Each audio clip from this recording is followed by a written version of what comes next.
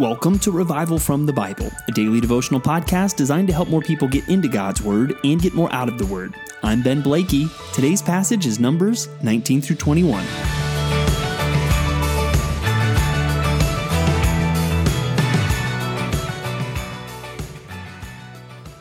One thing that I hope you are getting out of going through Leviticus and Numbers is I just hope you're seeing that there's more in these books than maybe you had previously thought. I hope you're seeing that, yes, while some things may be hard to understand, some things may be antiquated and not something we are currently supposed to engage in, there are still major lessons for our lives. And one of the lessons that I hope you are seeing is sin is serious. Sin is no joke. God is not messing around with sin. And I hope that makes you take your sin more seriously. And I hope that also frees you to embrace the beauty of the gospel, that the gospel, the good news of Jesus Christ, is better than we realize. Your sin is more serious than you realize. And if you come to grips with that, that makes the good news even better, because all of that sin can be forgiven. And we're going to see a glimpse of both aspects of that as we look today at Numbers 19 through 21. Now, chapter 19 is about purification, and specifically talking about the purification that is needed when you come in contact with a dead body. And even there's this interesting part at the beginning about a red heifer. If you go to Israel today, I think one of the more interesting places you can visit is the Temple Institute. Now, the Temple Institute, they have tried to follow all of the biblical instructions to have everything ready for as soon as there is a green light to build another temple in Israel, they've got it all ready, except for the Ark of the Covenant. I mean, you can see even a big golden lampstand that they have built for a new temple, but they say they don't have the Ark of the Covenant because they believe they know where it is. A lot of rabbit trails we could go on there. But one thing some people are doing, even connection to this Temple Institute, is that they are trying to figure out somewhat how to genetically engineer red heifers that we see here. But there was this specific cow that was supposed to be used to make this, what they would use then for purification, for the water that be used for purification when you came into contact with a dead body. Now, one thing, maybe just to step back and think through here, is the context. Instruction here for purification when you come into contact with dead bodies. Guess what the Israelites are probably doing a lot of in this period? Coming into contact with dead bodies. 600,000, just a little over that, warriors are numbered in the census at the beginning of the book. 2 of them will make it into the promised land. If you do the math, that means on average for 40 years in the wilderness, they're doing 40 funerals a day for these warriors. And that's not including other funerals that they might do for other people outside of those that were in the census that are dying in this time. 40 funerals a day just for the warriors. And as we see in some of these passages, obviously there were some days where it was much more than 40 as people die in plagues as consequences that God brings for their sin, for their complaining, for various things that they do, various ways that they rebel in the wilderness. So even just the need for purification points us to, well, a lot of people are dying, and a lot of people are dying as a result of sin.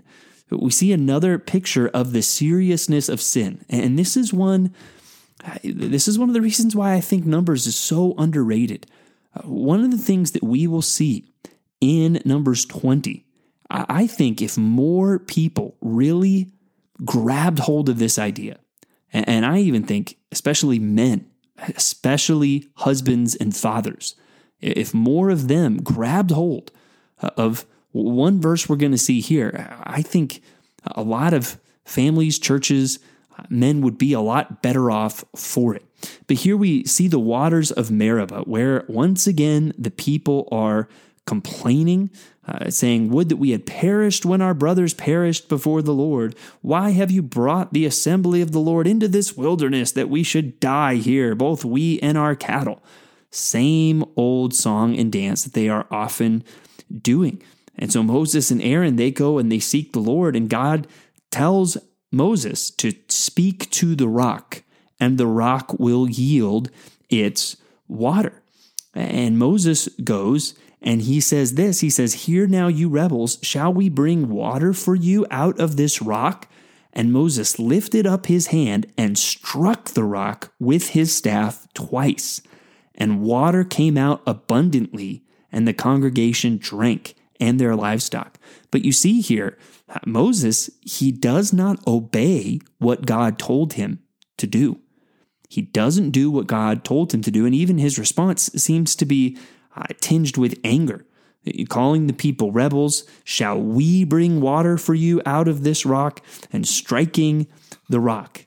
And then this is the thing I think more people need to listen to, what God says to Moses and Aaron. "Because you did not believe in me to uphold me as holy in the eyes of the people of Israel, therefore you shall not bring this assembly into the land that I have given them." Wow. Many times it's in response to the sin of someone else that we sin. Think about it. The people are sinning, and it's somewhat in response to their sin that Moses sins here. But how often is that true for us today?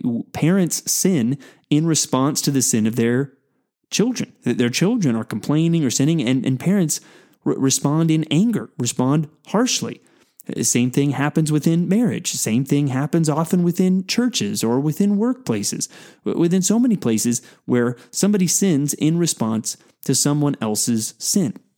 And this is what we want to do. We want to say, well, they did this. They did this. And we need to stop that. And we need to say, no, when I sinned, even if they sinned, you know what happened? I didn't believe God. And I didn't uphold him as holy in the eyes of whoever it is that I am in conflict with here. And if more people really embrace that, if more people really understood that, and if more people really confess that, the world would be a lot better place. We need more people when they sin, even if it's in response to the sin of someone else, to say, I didn't believe God. I didn't uphold him as holy in the eyes of the people of Israel. And you see how serious that is, because God now says, you are not going to go into the promised land. God took that very seriously. If we think the sin of someone else makes my sin not so serious, we need to listen to Numbers 20. But even though our sin is so great, God's mercy is great. And we see a picture of that as we get into chapter 21 with the bronze serpent. Again, we see the seriousness of sin. The people complain again. So the Lord sent fiery serpents among the people, and they bit the people so that many people of Israel died. Yikes. Fiery serpents wreaking havoc in the camp. So then Moses, he prays, and God says to put a fiery serpent and set it on a pole, a bronze serpent, and everyone who is bitten, when he sees it, shall live. Now, one of the reasons this passage is famous is because Jesus references it. And Jesus makes a comparison, saying, just as Moses lifted up the serpent, so must the Son of Man be lifted up.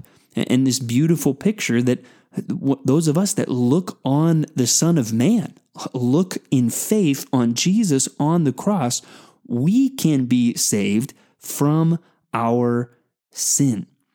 And so here, again, we see the seriousness of sin, but we see something that gives us a little preview, gives us a little snapshot of the beauty of the gospel.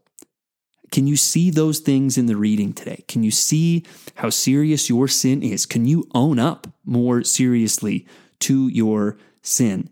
And can you then also see the beauty of the solution that God has provided? He has provided not a serpent for you, but his Son on the cross. And we look on him in faith, and we can live. We can be forgiven. Now, despite all Israel's failures in this, what we see towards the end of the passage is Israel starting to take possession of land. And notice that phrase in verse 24 when they defeat King Sihon. And then at the end of the chapter, the very last words of chapter 21, when they defeat King Og, they talk about possessing the land. So already, even though they haven't crossed the Jordan, we're getting more close to them being in that area. We see them now taking possession of land. That's God being gracious. Despite the rebellion of these people, God is leading them toward the promised land, and they are beginning to take possession of the land.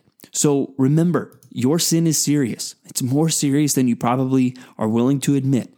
But the more we admit that, the more we are freed up to see the beauty of God's solution for our sin in the gospel. I hope you see that today, and I hope you see Leviticus, Numbers. They're not a waste of time. This is God's good word, able to revive our souls. Thanks for digging into God's word with me today on Revival from the Bible. For more resources, check out revivalfromthebible.com. To learn more about Compass Bible Church, Treasure Valley, go to compassbible.tv. The grace of our Lord Jesus Christ be with you.